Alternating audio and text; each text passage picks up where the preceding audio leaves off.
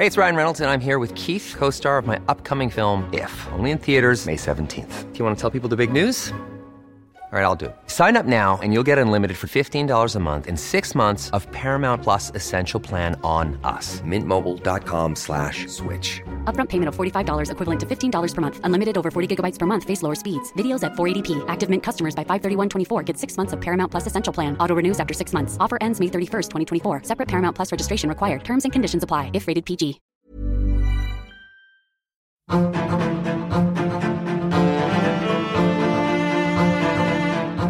There are, refreshingly, a good number of women in senior positions across the community. So it's not that every time you walk into a room you feel like you're the only woman there. That's not to say there's still not more for us to do within the community, whether it's gender diversity or diversity more generally. Welcome to the National Security Podcast, brought to you by the ANU National Security College, with support from policyforum.net. Today, we're bringing you the first episode of the Women in National Security mini-series, produced in collaboration with Accenture. Our hosts Gabe Brotman and Meg Tapia are joined by the Deputy Director General of the Office of National Intelligence, Nina Davidson. They explore the myths around the national security domain, the national intelligence issues and trends on Nina's radar, and her career journey up until now. Let's get into it. Well, welcome everyone to this first episode of Women in National Security. I'm your host, Gabe Brotman, and I acknowledge the traditional custodians of the land on which we meet, the Ngunnawal people, and pay my respects to the elders past, present and emerging. And I'm your host, Meg Tapia. Gay and I have a passion for diversity, inclusion, and in particular the incredible roles that women play in our national security landscape. We're talking to some exceptional women this year who inspire and empower us, and I hope that through these conversations we can inspire and empower you. And today we're kicking off the series with a very special first guest, Nina Davidson, who's Deputy Director General Intelligence of the Office of National Intelligence. Welcome, Nina. Thank you, Gay and Meg. It's great to be here. It's great to have you. So particularly for our first, it's very, very special. So thank you for joining us. Now, Nina, can you start by telling us a bit about your role with the Office of National Intelligence and a bit about the organisation itself? How does the Office of National Intelligence fit into Australia's national security community? And what does the Deputy Director General Intelligence do? Sure, Gay. Look, where I'll start is to talk a bit about what ONI is as an agency and the role it plays in the national security community. And ONI is the Prime Minister's principal advisory agency on intelligence priorities and resource allocation across the national intelligence community. The national intelligence community comprises 10 agencies, of which ONI is one. Another element of ONI's role in respect of the community is evaluating the performance of the NIC as a community in meeting the government's priorities, and working collaboratively within the organisation and across the community to develop strategy, develop joint capabilities for the national intelligence community. We connect in, of course, to the broader national security community because we're working closely with colleagues and seeking to serve the policy objectives of the government and colleagues from across the community. So Foreign Affairs, Defence, Home Affairs, Prime Minister and Cabinet, all sort of comprising the national security community and other agencies as well. Another dimension of ONI's role, we have assessment teams, and those assessment teams providing all source intelligence assessments to provide insight to government, to inform government decision making. And another of ONI's functions is about open source intelligence. So collection, tradecraft, really being the centre of excellence around open source intelligence and serving the broader community. So in my role as Deputy Director General Intelligence, I effectively support the Director General National Intelligence across all of those functions. So I have a role and interest across all of those functions. And of course, part of my role is also supporting the Director General in his management and leadership of ONI as an organisation. And that, aspects of that role just involve a lot of, and which is something that I really enjoy and it sort of attracted me to the role, is working with colleagues from across the broad and diverse community that we're part of. Yeah, because it is a diverse community, so it is. Very different colleagues from different backgrounds. Yes, and agencies. Absolutely. I'd like to go back to your early career if we can, because I can't imagine that when you were at university you thought to yourself, right, this is where I want to end up. I want to be Deputy Director General of Intelligence at ONI. Absolutely, Meg. That's spot on. I was never in my contemplation. I didn't have awareness really of national security, as a career path or the institutions that were involved in it when I was studying. So for me, I guess coming into national security and having a career in national security, it's been a bit of an evolutionary pull. I studied economics at university and I started my career in government at the Treasury, and I was working on domestic policy issues. I started in tax policy. I then moved into macroeconomic policy. I'd say always, whilst there was a domestic focus, of course the international matters. Those things, are and have always been connected, but my early career was about domestic policy. But things happened along the way that helped shape my journey to be where I am today. Yeah, and so I understand after Treasury, if I got this right, you then went and spent 3 months in Japan with the IMF. Have I got that timeline right? So it's, kind of right. So I spent a few months in Japan while I was at Treasury. It was an opportunity that I was fortunate enough to have quite early in my career at Treasury. So it was a program that was run by the Ministry of Finance in Japan. They hosted people from a whole host of countries to spend a few months in Tokyo, and was people from countries in the Asia-Pacific region, from emerging economies in Eastern Europe, quite a diverse sort of group of countries and colleagues doing similar work. But I guess for me that was a real spark to my interest, because what that opportunity gave me at least, was just a real appreciation of different economies, different systems, different societies, what that means in a domestic context and how it all can fit together regionally and globally, and just having the opportunity to talk, work, spend time with counterparts from across those countries. Not long after that, I went back to sort of, I guess, my real job here in Canberra. And not long after that, I went again with Treasury still, but worked as an advisor to Australia's Executive Director at the International Monetary Fund in Washington, DC. And that sort of, in a way, built on that experience in Japan, in that part of my role as an advisor in the Executive Director's office, I was there to represent not only Australia's interests, but the interests of the other countries in our constituency, a number of countries from the Indo-Pacific region, and again, very sort of diverse economies and societies. And when you're representing interests, other than your own, it really, you learn a lot and, again, come to sort of appreciate more of how the world, how societies and how the world works. And as well as having the focus on our constituency, was the opportunity to work with colleagues from right across the quite large IMF membership in pursuit of global financial stability and strong and stable economic growth. Yeah, I love that. So for me, that international connection and that international community is what I really loved about my time working overseas and experiencing different cultures. I know that you spent a little bit of time in the Solomon Islands as well, working with the Regional Assistance Mission to the Solomon Islands, Ramsey for our listeners. Yeah. How did these international experiences shape you? How did they change your ambition and your aspiration to do different things? Yeah, that's a really good question, Meg. Partly, as I said, it's just that the spark, the interest that came initially in Japan. It's also just the different opportunities gave me, I guess it's building layers of my sort of understanding and opening up, my eyes with those experiences of the different ways that one can make a contribution, and also how all of that, without me even realising it at the time, has helped lead to where I am today, because it's what we were talking about. It's not something I would ever have envisaged when I was studying. So if I can ask you this question, On the basis of your experience, and given that Gay and I have both had international experience, do you think that international experience, whether it's through travel or through work, helps people who want to come and join the national security domain? Is it essential? Look, I wouldn't say it's essential. I think it helps because it helps in that understanding. I think because, I wouldn't want people to sort of think it's sort of a necessary prerequisite, because in a sense, for me, having some of those opportunities was part of actually my career path. So it came as part of that.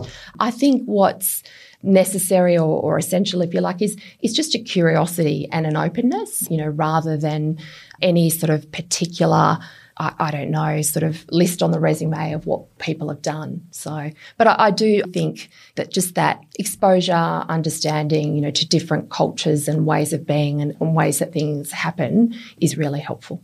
Now, we just want to bring our listeners back to the present day. About 8 years ago, you left what was then the Office of National Assessments to join the Productivity Commission, and you've now come back to a reshaped and renamed of National Intelligence. So you mentioned this evolutionary pull that has sort of been the undercurrent in a way of your career to date.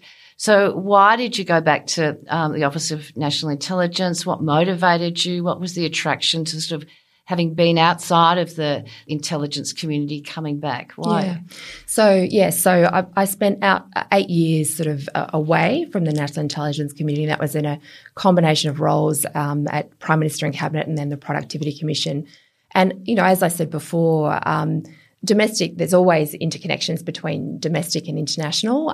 So I always, I guess, look for those connections in the work that I'm doing.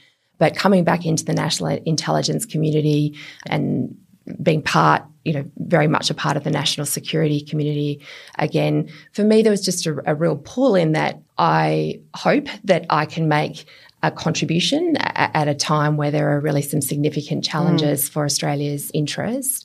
And it's the nature of the issues that the community is working on to advance and protect Australia's interests and towards better outcomes for us all as a nation. That's sort of a powerful motivating factor in all that I've done through my career. That applies in the domestic policy realm as well as the national security realm. But for me, at this sort of point in time, it was a bit of that drawback. Another element of the attraction or the pull factor back for me connects to the nature of the challenges that we're facing, the importance of a collaborative effort across the national intelligence community and the national security community more broadly. And the other attracting factor or pull factor is just the people in the community, the diverse talents and skills and how all of that, comes together to sort of serve the nation. Yeah, because it is a diverse range, as we mentioned before, of people that are all pulling towards our national interests and achieving that and keeping the nation secure. So it must be quite an experience working with them on a daily basis on that coordination approach and not just that, but also assisting the Director General as well. Yeah, you've sort of got many hats, haven't you? Yeah, that's a good way of putting it. There are many hats to my role, many hats across the community. ONI as an organisation has various functions that are kind of complementary, and it is about bringing the bits together to best effect for government and for the nation. Yeah. The mission orientation is something that I see quite strong in everyone who I meet. So that what you spoke about in terms of cultural curiosity is also there. But that sense of mission and that sense of wanting to contribute is something that I see in everybody that I meet in this community. Stay tuned. We'll be right back. Around the world, democracies are in crisis. Leaders have become followers. Populists offer glib solutions to complex problems, and people search for answers. Block out the noise. Each week on Democracy Sausage, we go deeper to bring you insights from leading scholars, journalists and commentators to help you make sense of the world. I'm Mark Kenny from the Australian National University. Join me at the Democracy Sausage Hot Plate every Monday and Thursday. One size fits all seems like a good idea for clothes until you try them on. Same goes for healthcare. That's why United Healthcare offers flexible, budget-friendly coverage for medical, vision, dental, and more. Learn more at UH1.com. You spoke a little bit about the changes in the external landscape. Certainly things have changed a lot over the last decade and in those 8 years that you were away. I'm curious to know what has changed internally. I mean, are things getting better for women in leadership in national security? Can I be so blunt to ask that? No, I think they are, Meg. And I was thinking a bit about this over my career, even early in my career as an economist. I guess through my career, it's not been unusual for me to be one of the few women in the room. That's, just part of what I've known through time. But I've actually been quite struck as I've come back in, and just to give a bit of a sense of it, as a comparator, at the Productivity Commission, there are a lot of women in senior positions there. So I was sort of, what will it look like and feel like coming back in? But there are refreshingly a good number of women in senior positions across the community. So it's not that every time you walk into a room you feel like you're the only woman there. That's not to say there's still not more for us to do within the community, whether it's gender diversity or diversity more generally. Yeah, there's still more work to be done, but I've just noticed over the course of my involvement through politics and also through being in that community before, the national security community and foreign policy community before I went into politics, just actually seeing the changes. It's terrific. We're going to be featuring a number of senior women over the course of this year, and we're really looking forward to that. But you have really noticed the changes, and it's great to see and long overdue. So you said that you've noticed the change over the course of your career from being one of the few, if not the only woman around the table, to now far more women being around the table, which is fantastic. But women are often their own worst enemies when it actually comes to expressing themselves, to being bold, and they're the worst enemies when it comes to their own confidence and their own self-esteem. So what tips can you give our listeners in terms of overcoming, talking down, ignoring that nasty little negative voice in our head basically saying you can't do that, or you shouldn't do that, or you're not qualified enough to do that, or you're not experienced enough to do that? And also not just that, to embolden them to actually have the courage to speak up when they are around the table. Can I say, I feel like if anybody's going to give us some good advice, it has to be you, right? Look how far you've made it. Thanks, Meg. And just for listeners, as Gay was sort of outlining the question, I'm sitting here nodding away at the points that she's making. And look, in a way, even me being here to do this podcast, it's an example of some of those sort of negative voices, thinking, oh, this is a great thing that the National Security College is doing, but I don't know what I've got to offer. That I've got, my story is an interesting story to share. And look, in my experience, my own experience, myself, but also other women that I've talked to and that I have regular conversations with. It's such a common thing, for women it's the self-doubt, the negative voices, as you say. Part of that, I think, is that often women are setting the bar so high for themselves. So I have a lot of conversations with women about being conscious of that, the standard that you're holding yourself to. It's very important that we do hold ourselves to high standards and strive to achieve, but we've got to be careful not to set the high jump bar to pole vault height that sort of just puts barriers in our way. So I think for me personally, a lot of it is just being aware of that. Well, Nina, here you go again. Just get over yourself a bit, having those sorts of conversations with myself and also with others.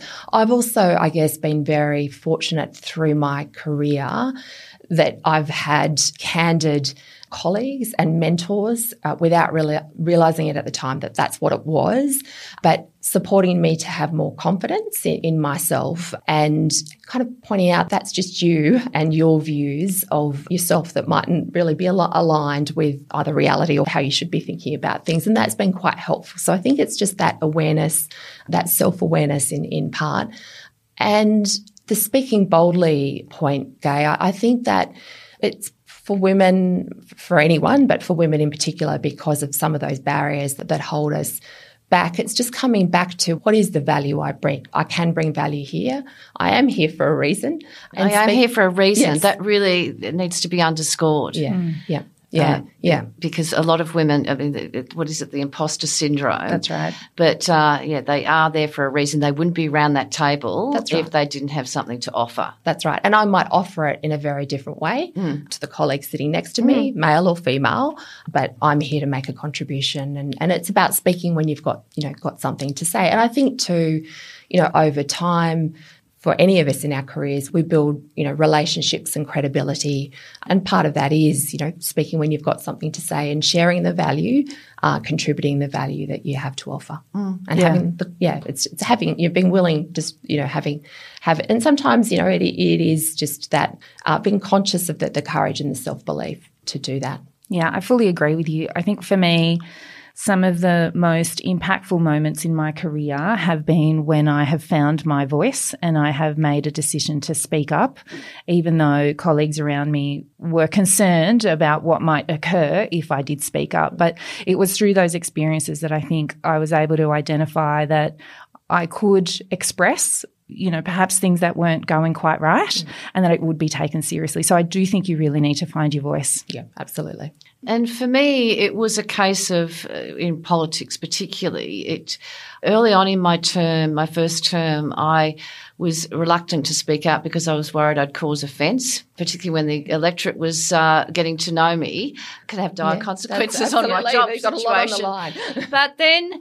But then actually when I did find my voice and did speak out on issues, and I just came to the realisation there will be those people who will disagree with me and they will always be there, and there will be those people who will be on board with me and they will always be there. So you just have to come to a realisation, and this can be confronting for women, in the fact that there will be people who won't like you. And so that you don't go out and seek enemies or try and make enemies, but you do actually need to acknowledge that, because once I found my voice and I acknowledged that, okay, there'll be some people that won't agree with me, but I felt really empowered and emboldened by it, and I wasn't frightened anymore. Yeah. The fear just dissipated. Yeah. And that's amazingly liberating. I like to hear that your fear has dissipated. Mine still sits there sometimes. Every now and then it creeps up. Yes, but I think, Gay, as you say, it's that realisation that not everyone's going to agree with you all of the time. That wouldn't be a good thing in a sense if that were the case, depending on what the realm is. But, I think often and this is probably thinking more in management terms organisationally, you can't make everyone happy all of the time. There's those sorts of issues and trade-offs that come in. And I guess, if I sort of think about analytical and assessment work, just putting a view out there is so important because it is about the range of perspectives, having a whole host of views laid out on the table to sort of get the best insights, can be the best ideas to solve problems. Getting a diversity of views and ideas on the table is so important. So if you hold back, you don't know, what you might miss and what might be possible out of that. Yeah, and what you can offer. Yeah, and what you can offer. You spoke there a little bit about, you touched on some of the qualities of people who write assessments for a living. I think that's really helpful, particularly for listeners who are wanting a career in the Office of National Intelligence or in assessment agencies generally. Let's talk to them for a moment. Let's talk to women who want to either forge a career or perhaps they want to change direction in their career. What advice do you have for her as she starts that journey? What qualities and characteristics should she be building in herself beyond having that confidence? Yeah. Again, another really good question. If I sort of think about some of the things that I think were important for me early in my career and that have sort of served me well, I guess, in developing through it, one is just to learn. And some of this will be quite simple in a way, but it's learning from the issues you encounter, experiences that you have, things that go well, things that don't, from the people around you. And that can be people in all sorts of roles, those who you're working for, your team members, people that you come across in all sorts of interactions. For me, another sort of thing that I think has served me well and that I guess is something that I think is just important in general is seeking to understand context. the why of things and also the so what. And that just, I think, helps build understanding and judgment. And it's openness too, because and there's various dimensions to that. But I think particularly for women early in their career, it's just being open to different sorts of opportunities, because I think we can have a sense of what a trajectory might be or the sorts of opportunities or things that we might do. But until you really, I guess, are exposed to different things or try things, you don't really know what's possible. It goes back to our earlier sort of discussion. I could never have contemplated as a university student in Hobart, travel and those sorts of experience hadn't been something of my experience growing up. I just would have had no idea, what to even think about. And even as my career started and evolved, it was often because people around me were sort of encouraging me to think about opening my eyes to sort of opportunities. Again, it wasn't that I was necessarily conscious of that, but when I look back, I can think about, many people who at different points of my career have been quite sort of influential in helping to shape that, because they could open my eyes, as I say, to opportunities. I love all of that. The 3 takeaways I've got from this are have a growth mindset, and it's not just about learning from people that you like, it's also learning from people who perhaps you don't like their style and you don't want to be that way, and that's okay. Or a style that wouldn't work for you. A style that wouldn't work for you. Because we don't all operate. We're not all the same people. We don't operate in the same way. That's right. Yeah.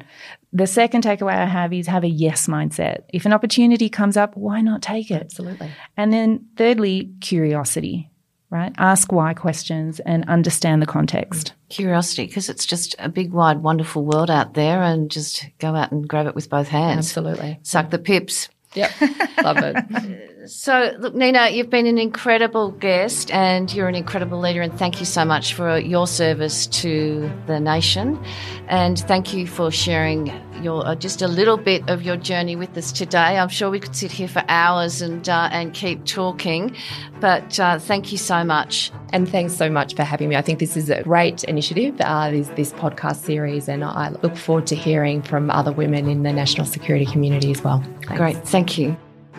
And to you, our listeners, thank you so much for joining us in this conversation.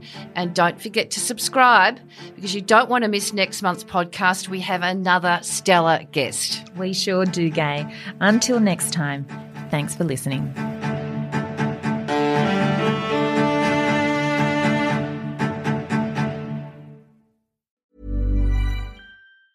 Planning for your next trip? Elevate your travel style with Quince. Quince has all the jet-setting essentials you'll want for your next getaway, like European linen, premium luggage options, buttery soft Italian leather bags, and so much more. And is all priced at 50 to 80% less than similar brands. Plus, Quince only works with factories that use safe and ethical manufacturing practices. Pack your bags with high-quality essentials you'll be wearing for vacations to come with Quince. Go to quince.com/pack for free shipping and 365-day returns.